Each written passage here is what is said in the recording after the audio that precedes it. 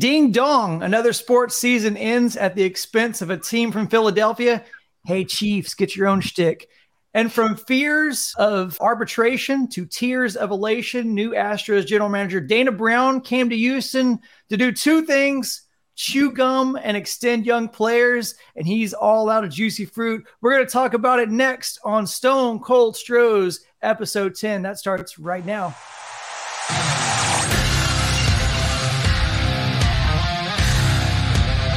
The Houston Astros, world champions!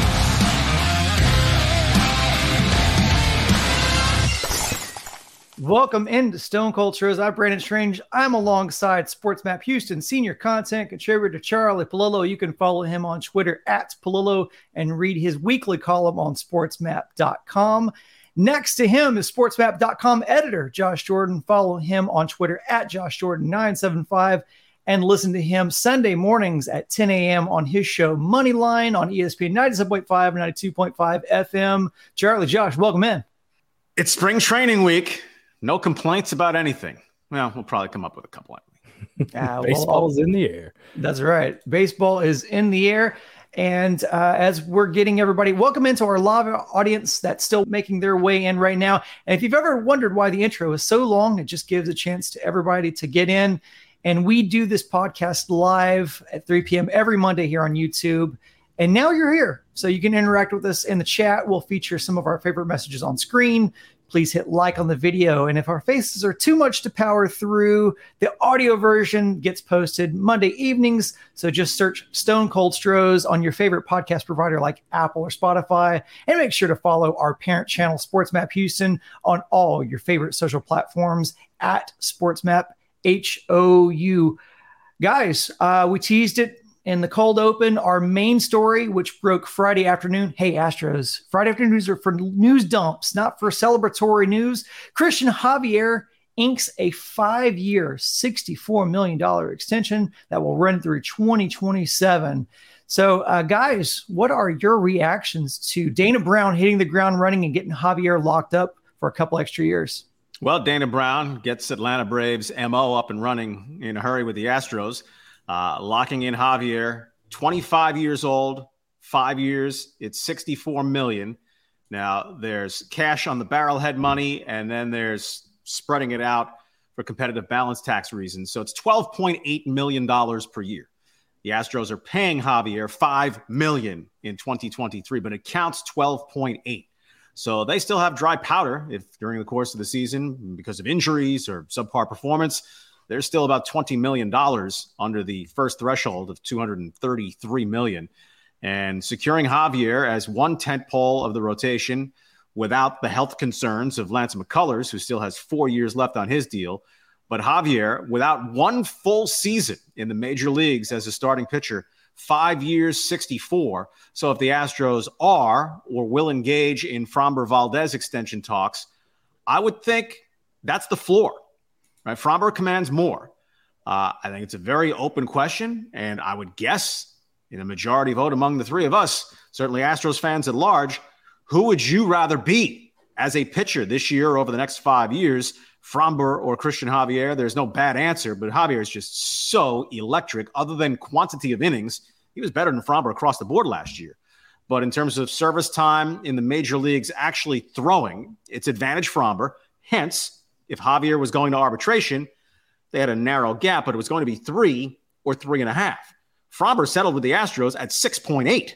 So just about double of what Javier had sought. Now, I don't think Framber gets double of what Javier gets if they work out a deal, but 5 years, $64 million, double that, 5 years, check my math, 128. Well, that would nudge over the $25 million range.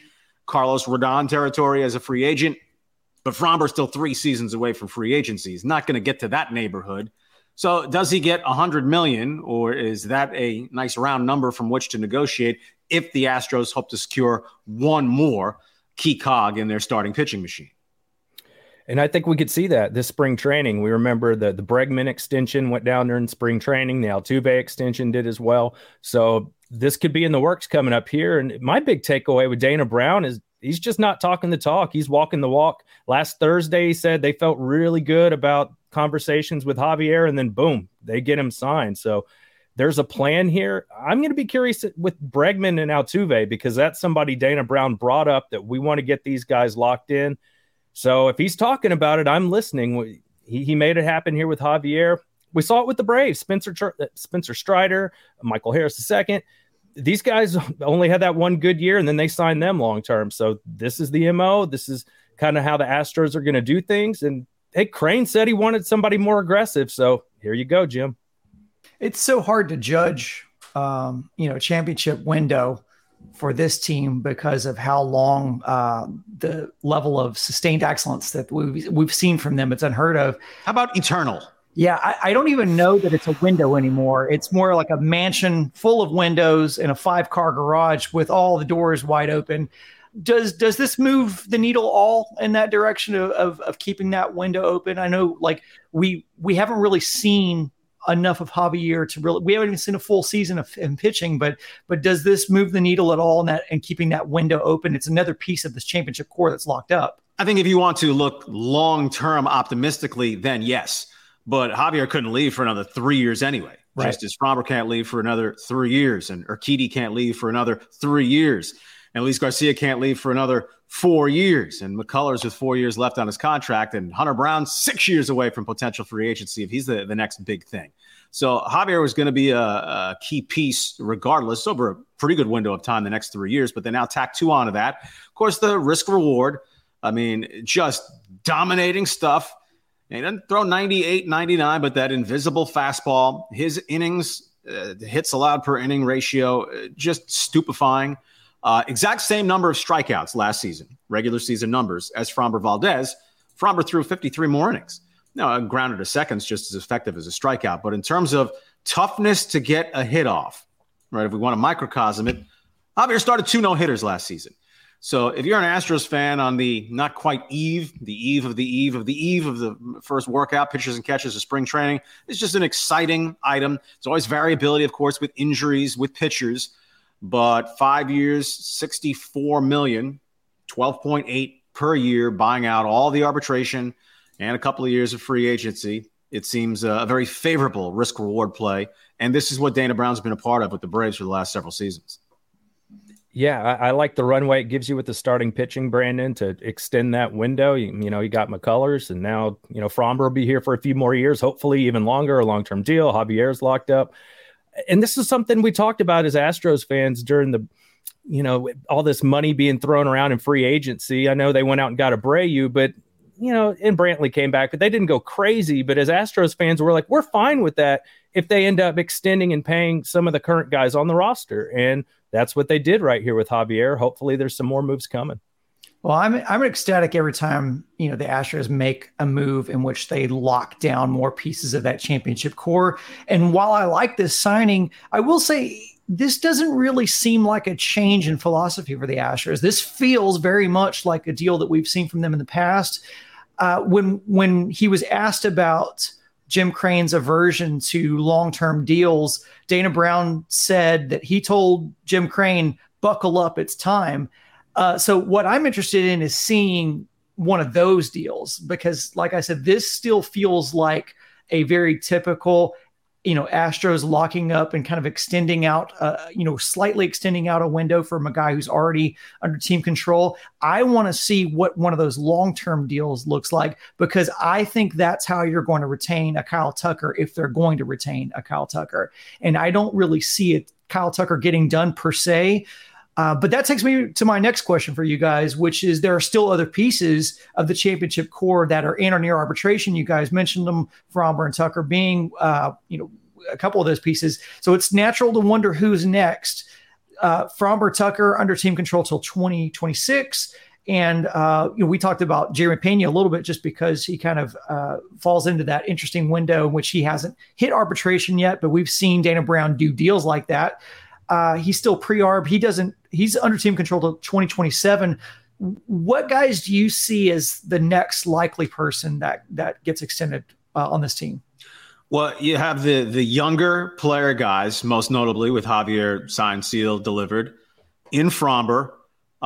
I just don't think Jose Urquidy is good enough that you're thinking about signing him. Luis Garcia somewhere in between. If it's a bargain deal, maybe you can go another year or two, but I think 3 years is fine. Wait and see what they become. And over a 3-year period, presumably, the Astros refortify the pipeline somewhat and have another pitcher or two that they're thinking is close to the major leagues come 2026, and they can make decisions with guys like Urquidy and Garcia. Among the everyday players, Kyle Tucker is the big one now.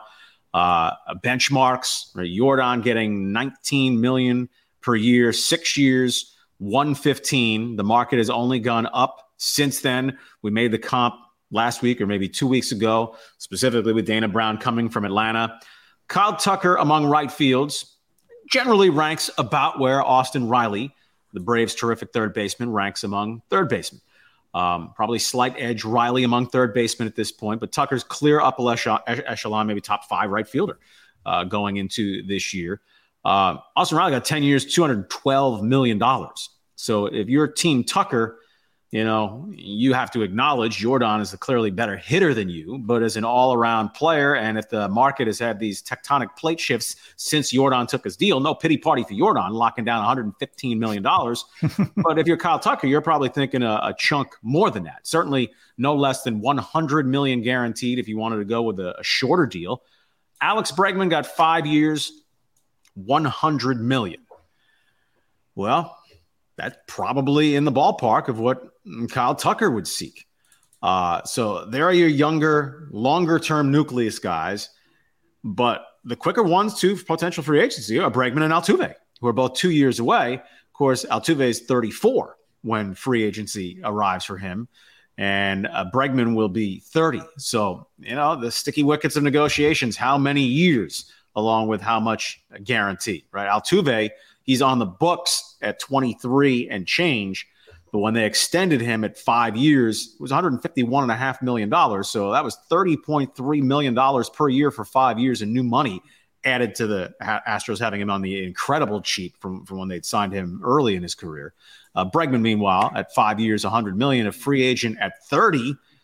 He's a third baseman, not a shortstop, but I'm sure he looks at all that shortstop money this offseason and saying, that's about my ballpark. You can sign me to 40, 41 years of age at the going rate. So what will the Crane/Brown organizational philosophy be on the graybeard guy contracts? But you don't sign Jose Altuve to a 5-year extension to take him to 38, 39 years old. I don't know how much they will factor this in, right, in the era of shifts being gone, right? Athleticism of middle infielders takes on a little increased importance. Altuve is still a tremendous player, but are you going to count on him being as athletic at 37, 38 as he is now? It'd be foolish to do so. So you're going to commit $30 million that far out. He's a good enough hitter that he could be a DH if he maintains that skill set into his mid-30s and maybe the backside of his 30s. So they have a lot of things to consider, but nothing that should panic any Astros fan if they don't get it done before spring training or even the end of this season. Yeah, I'm just thinking of Dana Brown. He seems like a guy, kind of a straight shooter, as I mentioned earlier, and he was gushing about Alex Bregman the other day. I mean, all the way back to watching him at LSU. I mean, I think there's something there. I think it might be Bregman. That might be the next move they're targeting. So that wouldn't shock me at all if something gets done with Alex Bregman. If you offer him 4 years, $100 million on top of the 2 years that he has left. And again, Bregman, his take home this year will be about $30 million. And again, next year. But because it was a 5-year extension when it was signed, he counts $20 million per year on the books. Would Bregman say, hey, $25 million? Come on. Correa got well more than that. I'm more durable than him. Alexander Bogaerts, I don't consider myself a lesser player than him. 11 years, $280 million. So that's the art of the deal. It is. And let's keep in mind, same agent there for Correa and Bregman and Altuve, all Scott Boras guys. So the question is Scott Boras going to like that number? I don't know if he'll like that commission that goes with that number, Charlie. He might want that number upped up a little bit. That makes sense. I'd love to see Fromber get extended as the next guy, but he's 29. We talked about it. You're not going to get a team friendly deal for him. He's going to look, especially if he stays on this trajectory, he's going to look to grab that bag. He wants to give that big deal. I think some guys low key that could be candidates to get early extensions. One would be Luis Garcia, but just because I think that's another one of those value deals where you can, extend his time here. It doesn't really cost you that much extra, but it just extends that window in which you've got this core pitching staff together. Even if he is just going to be your fourth or fifth starting pitcher, you need those guys. Another guy who I think could be an underrated candidate to get locked up early, and I'm going to share some credit with this idea with Peter Allen Green here, Brian Abreu. We saw Brian Abreu have a breakout season last year in 2022. He could be the Astros closer of the future, given his nasty stuff. And so I would not rule out Brian Abreu being a guy in which the Astros strike a team-friendly deal with to extend his window here in Houston. But as a little bit of a late bloomer, with them controlling him for 4 more years as is, I would say that would have to be lower priority on the totem pole. Absolutely. I think, and also do it for 1 full season. Yeah, exactly. I think that's the other thing. That's the caveat is you've really only saw that one breakout year from him, which is why I don't necessarily think, for both reasons, I don't think we'll see Jeremy Pena or Brian Abreu as, maybe those urgent candidates because of the amount of team control. And you're going to want to see them perform for multiple seasons. Speaking of young guys, Keith Law of The Athletic put out his rankings of Astros prospects, and we'll put out just the top 10 that he has here just to go on the board here, and I'll read it for those who are listening to our podcast. So in order from 1 through 10 is right-handed pitcher Hunter Brown. Number 2 is catcher prospect Yainer Diaz. Number 3 is outfielder Drew Gilbert. 4 is also an outfielder, Colin Barber. Outfielder Jacob Melton is number 5. Catcher Corey Lee, 6. Our old friend, Forrest Whitley, who we spoke about on the podcast last week. Right-handed pitcher Forrest Whitley at number 7. Outfielder / second baseman Pedro Leon at number 8. Justin Durden, outfielder at number 9. And Logan, it's either Kearney or Cerny. I can't figure out which one it is. Outfielder at number 10. So, guys, any takeaways from Law's rankings here of the Astros' top prospects and the farm system right now? No big beef, and the keynote is that Hunter Brown's the only top 100 prospect on the board by either Law with The Athletic or MLB.com's pipeline rankings. But the Astros farm system's not in great shape. You pick low every year. You go consecutive years without first or second round picks.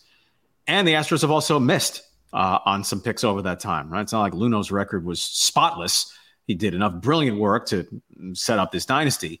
So there's work to be done. And hello, Dana Brown, who talk about refreshing, as Josh alluded to earlier in straight shooting. He said, I cannot blow the draft. I guess when you come in with a 4 or 5 year contract, you have pretty good security right off the top. But he put that right on his shoulders. Yeah, we need to draft well. Doesn't matter where we're drafting, but that's how we're going to reload. I imagine we'll get into here the catcher rankings with Martin Maldonado, a year older and presumably a year slower. Whether it's Lee, Diaz, or some combo platter of the two, that's at least 50 starts that the Astros need behind the plate. Maldonado started 110 games this past season. I wouldn't think you're anticipating him having a larger workload than that. So that to me is it's about the only position battle of note in spring training for the Astros. Is it Corey Lee, their former first-round draft pick, who, frankly, his hitting credentials in the minors are not good? And then you have Yainer Diaz, who's done nothing but kill it at the plate through the minor leagues. Maldonado, obviously, in this lineup, you can carry him or have been able to carry him batting ninth and prioritizing defense and handling pitching. So that would probably be edge Corey Lee, but he's not Yoda back there. He's a better defensive catcher relative to Yainer Diaz, who I guess other than a really strong throwing arm, the general book on Diaz as a receiver is, boy, he's a really good hitter. One variable, let me just toss in on the catcher competition. If Michael Brantley's not healthy, you can carry both of them and spot Diaz some DH at bats. I don't want to say you can just stick anybody in left field for a start here or a start there. But if Brantley's healthy, we know who the Astros' primary 9 are. And then you have the 4 bench spots after that, a backup catcher, we presume David Hensley, giving an edge to Jake Myers or Maurice Dumont, or are they both here? And if so, well, that gets you to 13 non-pitchers.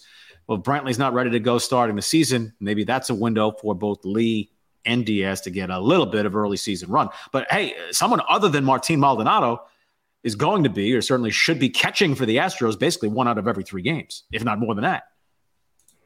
Yeah, the guy that I kind of wanted to bring up and talk about, somebody reached out, one of our viewers, and said, could you talk about maybe somebody that could surprise this spring that we haven't talked about? And I thought Chandler Rome wrote a nice article in the Chronicle, and he talked about Justin Durden, and that, he was an undrafted free agent. Remember in 2020, the draft only went 5 rounds, and they signed a bunch of guys, and he was really good in Double-A last year. But when he came up to Sugar Land in September, Chandler Rome was saying, man, he struck out a lot, 40 times and 128 at bats. But in Double-A, he slashed 324, 411, and 616, pretty darn good numbers. So he's a guy that can play all 3 outfield positions, though he's probably better suited for one of the corner spots. But maybe he's somebody that could jump out this year. I believe, Charlie, didn't you say he's 25 years old already? So he's a bit older of a prospect, but a big kid, over 6 feet tall. I was watching his swing on YouTube a little bit. Maybe he could surprise. He could be somebody to keep an eye on this spring. For me, it would be Drew Gilbert. Not so much that he can surprise and challenge for a roster spot, but hey, he was their first-round draft pick, and he's a 3-year college guy, so he's 22 years old, and there are all kinds of exceptions over 140 years of Major League Baseball, 154 years of Major League Baseball, 1876 and 147, give or take. But the bulk of really special talents force their way to the major leagues by age 21 and 22, whether it's guys who come out of high school or come out of the Dominican or Venezuela. I mean, we can just run through Astros history if you wanted to, from Nolan Ryan, not originally an Astro, but you catch my drift, to Joe Morgan and Cesar Cedeno, to much more modern times, Jeff Bagwell and Jose Altuve. Every one of those guys was in the major leagues for good at age 21. Doesn't mean they all tear it up and become what they're ultimately become at the very start, but they get there sooner than later. So Gilbert, as the first-round pick, very toolsy. I'd like to see him start the year, healthily, having a dislocated elbow. But he is the hope for next-generation Astros leadoff hitter. So I would hope he gets to Double-A this year, and by September 24, he's knocking on the door. And by 2025, the latest, Brantley presumably is often retired at that point. What's Chas McCormick's career arc? What's Jake Myers' career arc? There's an outfield spot over the next couple of years for Drew Gilbert if he proves to be worthy of his first-round draft status. Yeah, and that's my takeaway from it, was just the amount of outfielders that litter that top 10 list. So the Astros would hope to be prepared for losses of Brantley eventually, and perhaps Tucker. Charlie, you talked about this a little bit. We were talking about the catcher spot, before we got on here, and we made the observation that Law has Diaz ranked above Lee as far as just his prospects. The organization probably doesn't see it that way because they feel like Lee's put in his time. He's the better defensive catcher. They obviously prioritize, as you mentioned. Josh, I think Charlie's answered this, but when do you think we'll see Diaz, and where do you see Diaz fitting into this roster and finding a spot? Because it's going to be a little cramped, right? It is. I think Lee will, and of course Maldonado is going to play quite a bit. Maybe Corey Lee plays twice a week, something like that. But I think maybe more in a DH role we'd see Diaz. I think he'll get some starts from time to time. It depends on Brantley. If he's not healthy, then yeah, we could see both of them in the lineup. You never know. But I think it's going to be DH and maybe spelling Abreu at first base from time to time. I think maybe it'll start off like that. And if he performs well, Dusty's going to keep running him out there. But, we shall see. But I don't think he's going to be regularly the first option at catcher. As you mentioned, they've just showed they care so much about the defensive side of catching. And I don't see why that would change now. I mean, if it didn't happen in the playoffs when you kept running Maldonado out there, I don't think it's going to happen now. Obviously, they value Maldi as a savvy player and what he can do at the plate. Obviously, him being able to stick out his elbow and draw, hit by pitches, it was certainly valuable in the postseason. Just on Diaz, that if you can carry them both, or Diaz nudges ahead of Lee. And Yainer Diaz performs to his minor league pedigree. And hey, definition of potential is everything you've yet to achieve. So until you do it in the major leagues, fake yogiism. Until you do it, you haven't done it. But Yainer, as a platoon partner with Brantley, not necessarily in left field, but as you slot around DH stuff, when Yordan's presumably, 45 to 50% or whatever the baggy formula is on his playing time. But Diaz, Brantley splitting at bats, left field DH apart from when Yordan's taken days off from the field.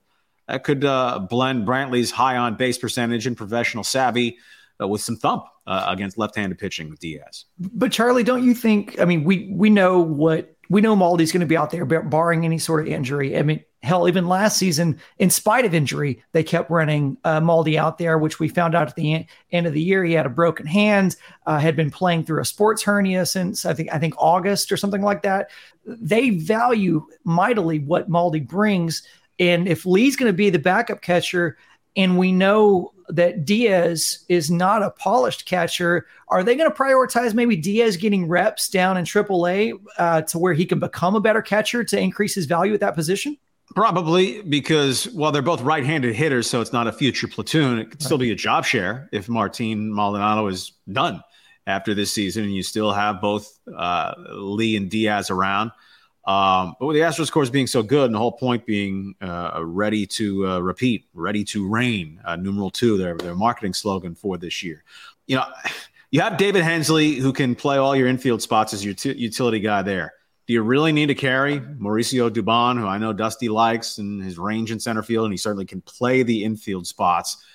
But Dubon and Myers, Jake Myers is probably a guy on a spot this spring that he better look good. But if Diaz hits, I'd rather have both Diaz and Lee on the 26-man coming out of Florida than have both Dubon and Myers. I don't think necessarily Dusty sees it that way, at least where Dubon is concerned. But where are real roles for both Dubon and Hensley? To me, Hensley has first crack at that. Dusty loves Dubon like I love Cristian Javier. So that's just a thing. I think he's going to get. Let's talk about that, Josh, because I wanted to bring this to you next, because there are a lot of outfielders, and we had Chas McCormick make the statements with a quote from Chas McCormick over the offseason saying that, he's earned the spot. It's his to lose now. You're not so sure about that. I'm not. We've seen in that same piece, Chandler Rome reminded me, it was until like September that Chaz started getting all the regular at-bats in center field. And you brought up that quote, Brandon, about Dusty talking about OPS versus lefties with McCormick. And, they were asked why he wasn't getting more opportunities and talked about how the stats are more for the fans. I just, I wonder if Dusty's kind of open-minded about this. The other problem is Jake Myers. Dusty complained last year that they brought Jake Myers back too soon, that he didn't get enough at bats. Dusty made the point that this guy just got a very low amount of at bats, and they're bringing him back to the major leagues. But you're bringing him back when the rest of the league, they're in the middle of the season, they're in full swing. Pitchers are throwing nasty breaking stuff, and Jake was just kind of getting his footing, and he wasn't ready. And Dusty said he was outvoted, that he didn't think Jake Myers was ready to come back yet, but Click brought him up. And then remember, Click made the comment, like, maybe we'll reevaluate, how our process is for bringing players back from injury, and basically kind of admitted he brought him back too soon, because Myers said he was healthy. But if you watch those games, you could see something wasn't right. And the key edge that Jake Myers had in the evaluation over McCormick was defense. So whatever happens forward, it's going to take something for Chas McCormick to be remembered for one play more so in his career than the catch on the track in Philadelphia. Look, Dusty was off the cuff answering a question, and maybe he got tired of hearing a little bit. That OPS's fan stuff is ridiculous. That's a little bit of old man, Dusty, old school, get off my lawn. OPS certainly isn't everything, but that's not some complicated, arcane, obscure, useless stat. It's a pretty comprehensive number of what you do in the batter's box. Chas McCormick was a stud against left-handed pitching. Chas McCormick was a scrub against right-handed pitching. Light switch on and off, black and white, day and night. So the ideal would be to have a left-handed hitting complement to McCormick for that job, unless he has another step forward in his game, right? He's 27 years old already. So while he's still a young guy to Astros fans and young in major league experience, quantum leap forward at 27, you don't typically see, but you don't never see it. But if McCormick wants to be the everyday center fielder, unless there's just no legitimate alternative, you can't carry an OPS of 620 against right-handed pitching, because you face more right-handed pitching than left-handed pitching in the major. I think it's funny to dismiss, or for Dusty to dismiss, the relevance of McCormick being able to hit against lefties, considering the splits are very, very telling. And it's not just about what he did during the regular season, but he carried that into the postseason. And Garrett Cole would like to have a word with you if you think that McCormick is incapable of hitting dominant left-handing pitching. And quickly too, Brandon, Yep. remember that same interview, Dusty chimed in about him. Maybe he's not so great against lefties. In a sense, he was like, we used him twice against lefties. He struck out both times. So Right. Jazz he's not perfect against lefties. So I think Dusty was, like Charlie was saying, he was tired of answering those types of questions over and over. Sometimes how you answer the question can be influenced by who asked the question. Great point. Right. And what they're getting at too. And Dusty is nothing if not going to hear questions about his lineups. And to his credit, and in his defense as well, we did hear that there was a power struggle happening behind the scenes. James Click was pushing from Jake Myers to get that playing time. And from quotes that we saw that came after the World Series, that basically there was the power struggle. Jim Crane asked Click, are you going to risk are you gambling your career on Jake Myers? And Click said yes. And so we saw how that played out. And Crane, if nothing, is not a man of his word, because Click basically walked or was allowed to walk after that. Yeah, there was clearly that power struggle that was happening. There were multiple power struggles that were happening that probably played into the playing time. We found out where guys hit in the lineup. And so, yes, I'm sure Dusty was very tired of hearing those questions, because that's literally 80% of social media during Astros season. It's always where someone hits in the lineup. In one of those few games in which they lose, that's one of the things that they point at is, oh, if only this person was hitting here and this person was. And look, it does seem like Dusty throws a dart at a dartboard to figure out what the lineups are from week to week or from game to game. But, I guess in a little bit of a credit to him, there was a power struggle that presumably will not be happening next season. And the lineup was pretty consistent in the playoffs. Like, remember when we were playing the Yankees in the ALCS, it seemed like they had a different order and lineup every single game. Whereas once we got to the playoffs, it was pretty consistent for Dusty. The Yankees almost had a different shortstop in every game. In fact, they had 3 different ones through the first 3 games of the ALCS. Speaking of lineup spots, the Astros claimed left-handed pitcher Matt Gage off of waivers. This is the release. No. This is the release from the Astros. And so that brings their total lefties that enter camp, I think it's 4. We have a McTaggart tweet here that basically outlines. So this Gage, Davis, Mashinsky, and Taylor are the lefties that enter into camp as potentials. But basically this does 2 things. One is it scratches that lefty itch, or, may help contribute towards scratching that lefty itch that Dusty Baker has. The other thing is that basically is the final spot in the 40-man roster. So does this move kind of indirectly answer the questions of Yuli Gurriel and whether we see Yuli Gurriel back on the Astros in 2023? Not because they filled the 40-man spot. They have several pitchers if they wanted to create a spot. Mashinsky, J.P. France, Sean Dubin, Ronel Blanco. That they wanted to open up a spot on the 40-man, they could do so. I just think all along the Astros properly have been very polite in addressing Yuli, but at no point has the needle really pointed in the direction of them bringing him back. And if his market's down to $3 million, but they want a little more versatility, and they've moved on from better and younger players.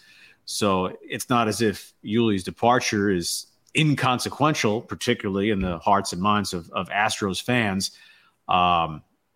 But where's the playing time and belief in performance, right? He revived certainly in the postseason. That doesn't override a regular season where he was awful across the board, not just the raw data, batting average, on base percentage. He stopped walking, slugging, only 8 home runs. 40 doubles is not a special number when you only have 8 home runs with them as a first baseman. But, he mastered the pop fly to right field last season, slowed bat speed. How often did he barrel it up? Exit velocity, all that stuff. I mean, he was a player who fell off a cliff. Welcome, Jose Abreu. So I just think it fills the spot. But if, say, the Astros had the offer for Pirates center fielder Brian Reynolds, they could create that spot on the 40-man for the guy they wanted to fill that spot. I just don't think it's Yuli at this point. Yeah, and Matt Gage, I don't want to get too excited here. He's 30 years old, and he's pitched like 13 innings in the big leagues. So, you hope he's a late bloomer, but I'm not counting on a lot with this move. It's the Blake Taylor, Matt Gage pitch-off in spring training. Again, top of the first world issues for the Astros. Who's the last man on the roster among the non-pitchers? And if you're going to carry a lefty for the sake of carrying a lefty, it didn't really retard their chances in the postseason.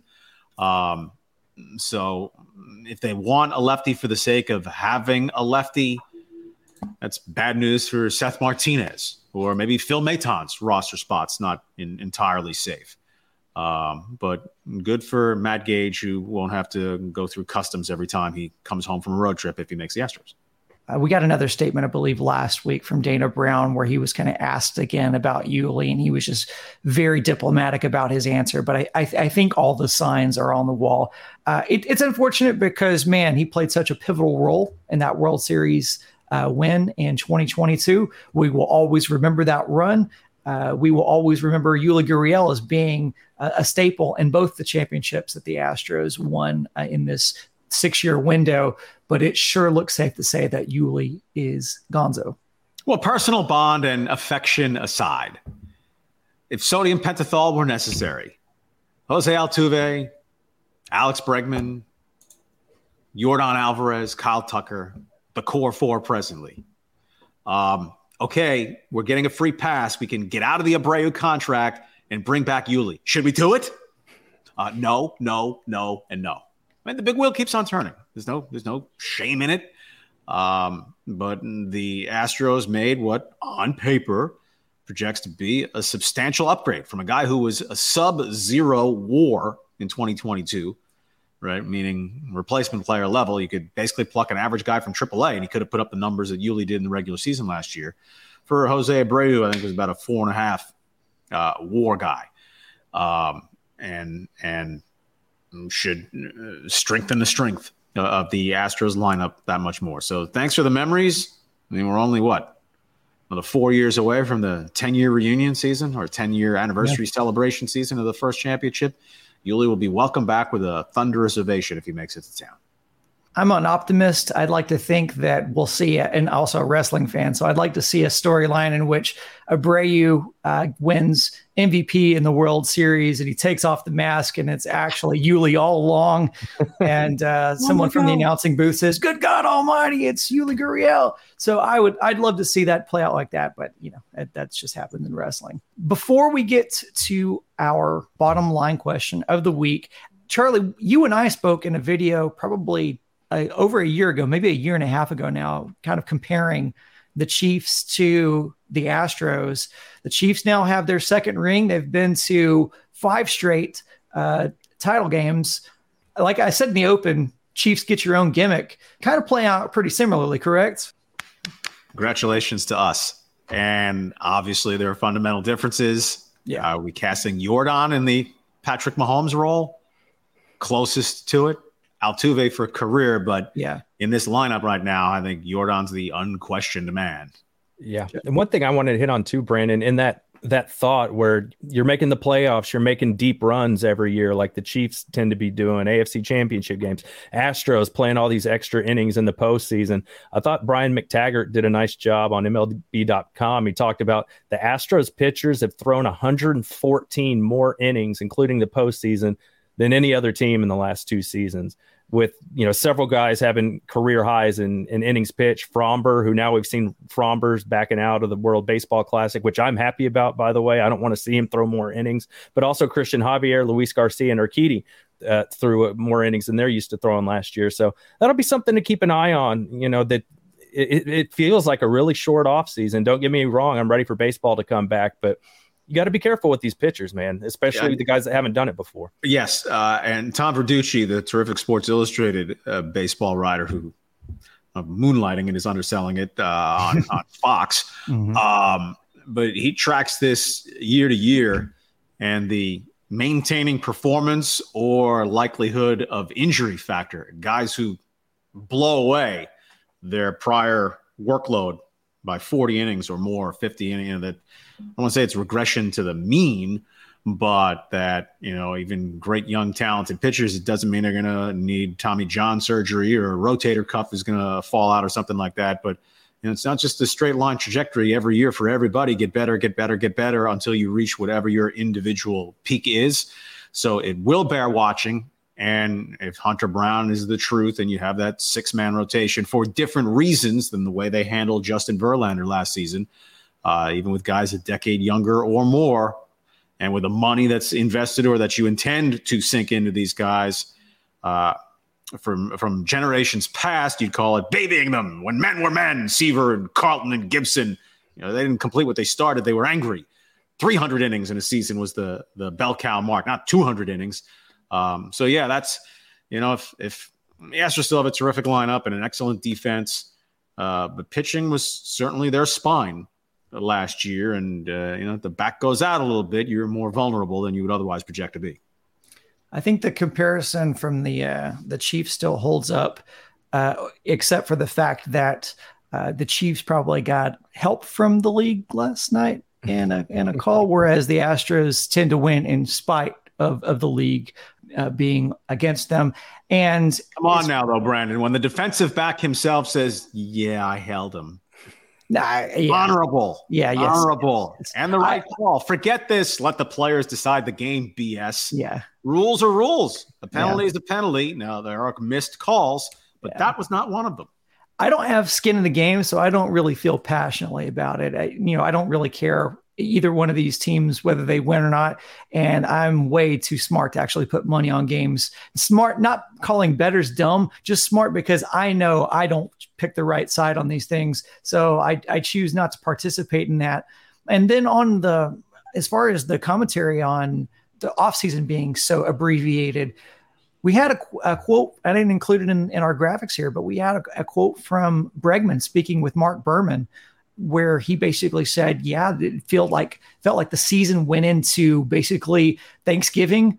And he said, this is the shortest off season any of us have ever had professionally.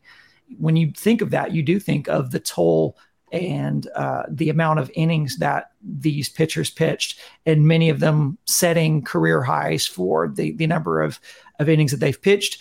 Cristian Javier is going to join that as well as we roll into 2023, because you would assume he'll be making more starts, which is what we've all screamed for. But there is certainly a question about, how do these guys pitch going down the stretch? The good thing is they have age on their side. We saw Justin Verlander rack up the innings as well. The oil was kind of leaking from the cart as we made it into the World Series for Justin Verlander. So you hope that maybe as Charlie would say, the fungibility of these young arms is an advantage for the Astros, because they're going to need it. And for longer conversation, perhaps on another day, led by Fromber, the Astros have a starting rotation of guys who work pretty quickly out there. So I don't think we're going to have Astros pitchers fretting or griping all that much about the pitch clock, which would be one of the stories of the season as we get into it for both pitchers and hitters. But even among the Astros, Ryan Presley's a quick worker.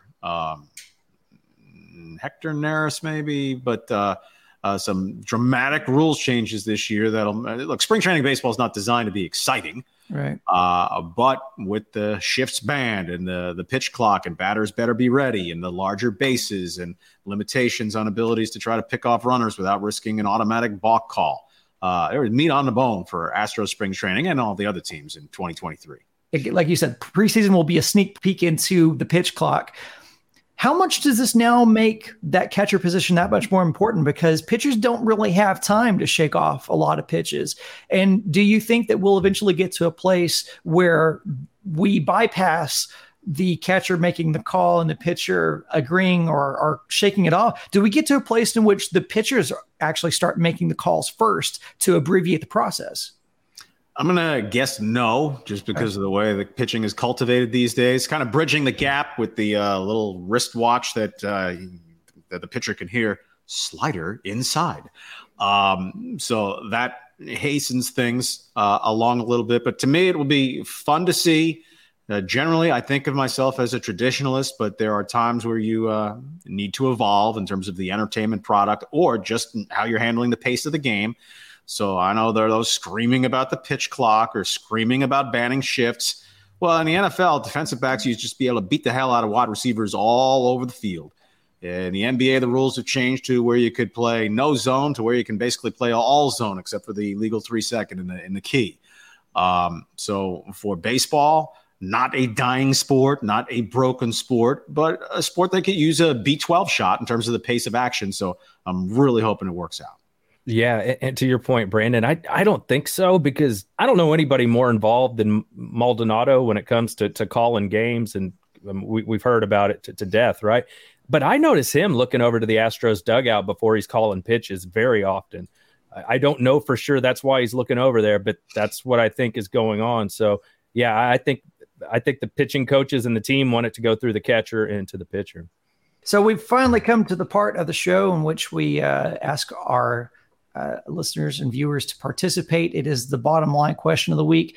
This comes to us. CBS Sports ranked the Astros number 1 in their power ranking, and credit for them for not taking the salacious route and trying to bait clicks by putting some. I've seen anywhere from the Mets at the top, or to all different sorts of iterations of that. But in part of it, Matt Snyder, who was the author of this article, he projects Yordan Alvarez to have a better season than Aaron Judge. So, guys, that makes me wonder what your opinion is. And I want to ask everybody who's watching this right now, you can vote as well. Try to put your Astros orange-colored glasses aside and just look at it as for the question that it is. Do you guys project either Yordan or Judge to have the better season in 2023? And I'll start with the panel. So Charlie, answer that first. As a regular season proposition only, I will go with Yordan, though Astros fans should acknowledge or just accept it wasn't close last season. Regular season. I mean, Judge had Yordan by nearly 100 points in OPS, and late June, it was Yordan ahead by about 80 points. Judge had an historic regular season. He was a monster. So I think a little bit what goes up must come down.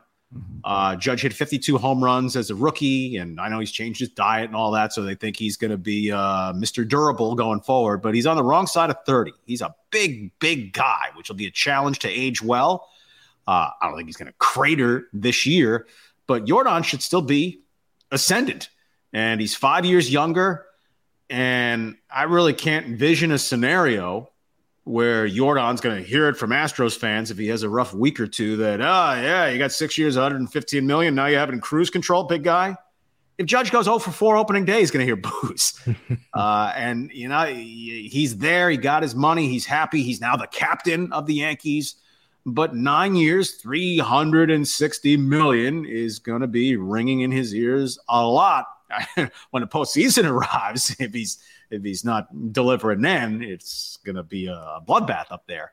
But with that possible element, and Judge had one of the greatest seasons of all time, right? Regular seasons of all time. So I think he is due for some regression. He can drop off a fair amount and still be awesome, but I'll bet on Yordan this year. Yeah, I'm going to do the same. I'm going to go with Yordan. And a lot of this is my fantasy football background. I don't like betting on guys coming off a career season. They almost always disappoint. It's just, there's nowhere to go but down. And it really, to me, it's only injuries. I think that could slow Yordan down. So I'm going to go with the Astros here. Yordan, and I'm sure Judge will have a nice season. It's just, there's something about it that following year, maybe he's got the contract now. I'm going to give it to Yordan. He's younger. I think he's up and coming, and maybe Yordan can ride that wave of what they did in the playoffs into the regular season. That would be incredible. And if we're not necessarily splitting hairs, but if you're drawing up the plus and minus column on this, I think Yordan stands to benefit a little bit more from the abolition of the shifts, which do discriminate proportionally more so against left-handed hitters than against right-handed hitters. So Yordan the lefty, Judge the righty. That's one more check mark in the Yordan column. Personally, it depends on what you define as having a better season. I think statistically, both of you have stated that there certainly could be an element of Judge regressing to the mean, but he can still stand to lose a lot of those points and stats and still have a great season. I'm going to go the other way. I'm going to say that maybe Judge has the better statistical season. And I say that because I feel like there's probably going to be a lot of pressure on him to perform, because he kind of carries their team. That's they rely on him so much more. And so maybe you'd say, well, he could fold under that pressure. Certainly could. I don't think Yordan feels like the entire fate of his team is on his back. He has a lot more help than Aaron Judge has, not the least of which comes from the pitching side of it. But yeah, I'm going to say that maybe Yordan doesn't have as statistically a good season. And I think part of that is what we did see in the postseason. He didn't have a whole lot of hits in the postseason. What he had were very meaningful hits in the postseason, but he kind of bookended his postseason with very, very epic, dramatic hits and home runs. And in between there weren't as many. That was a little bit of what we saw during the season with him. And again, we don't know whether there was a lot of talk about that hand injury and whether maybe it was that hamate bone that was giving him issues. We didn't know whether it was one or both hands, and they played coy the entire season with what the true nature of that injury was and how it was really affecting him. We do know whatever it was, whether it was injured or not, it certainly at some point had entered his psyche and kind of threw him off. Something was throwing him off, and then he just seemed to get it back and started mashing again. So I'll just say, just for the sake of being a contrarian here, which I kind of hate doing that, but I'll just say it's Judge. And that's the bottom line, because Stone Cold said so.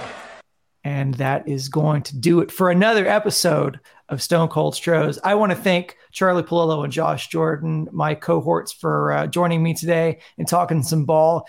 Who else am I going to talk baseball in February with? You guys and the guys in the comments. Thank you so much for our chat. Thank you so much for viewing and engaging and listening to us. And for everybody who's listening to this on the audio version, we appreciate you sticking around through this and listening to us talk baseball. So again, until next week, we will be live here on YouTube again at 3 p.m. as we are every week. And we will be that much closer to the 2023 season. Thank you so much. We'll talk to you soon. Go Astros.